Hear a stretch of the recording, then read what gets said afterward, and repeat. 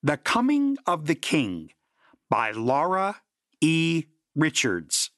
Read by Tony Chiapetta.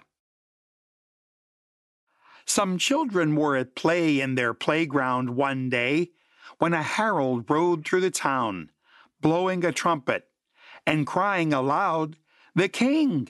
The King passes by this road today. Make ready for the King!" The children stopped their play and looked at one another. "Did you hear that?" they said. "The King is coming. He may look over the wall and see our playground. Who knows? We must put it in order."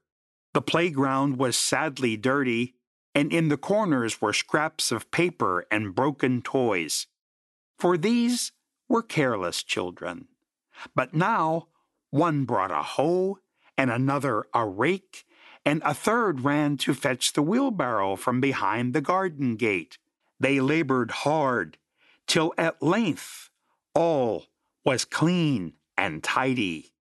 "Now it is clean," they said, "but we must make it pretty, too. For kings are used to fine things. Maybe he would not notice mere cleanness, for he may have it all the time." Then one brought sweet rushes and strewed them on the ground.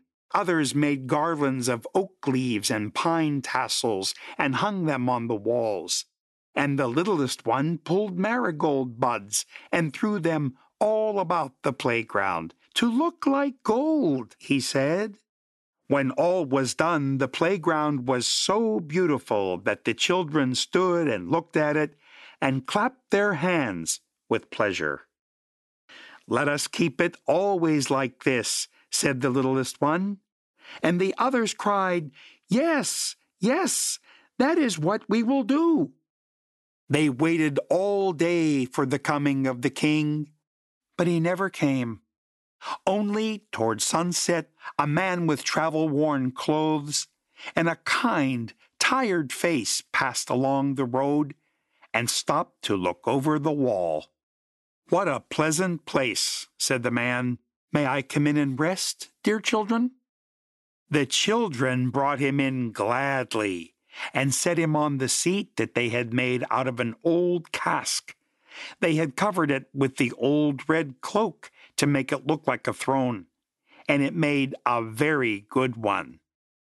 "It is our playground," they said.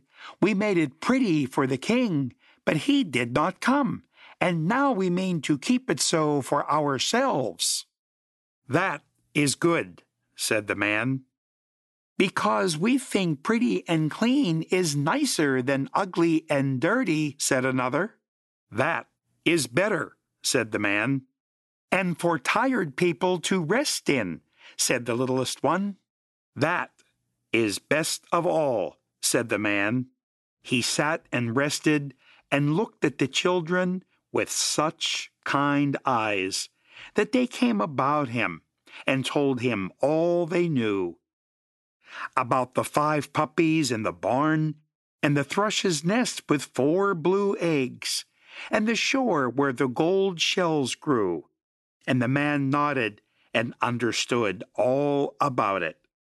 By and by, he asked for a cup of water, and they brought it to him in the best cup, with the gold sprigs on it. Then he thanked the children, and rose and went on his way. But before he went, he laid his hand on their heads for a moment, and the touch went warm to their hearts. The children stood by the wall and watched the man as he went slowly along.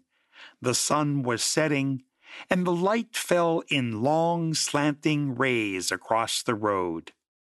"He looks so tired," said one of the children. "But he was so kind," said another.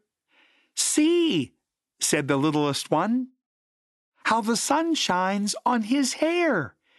It looks like a crown of gold." A production of We Are One Body Audio Theater.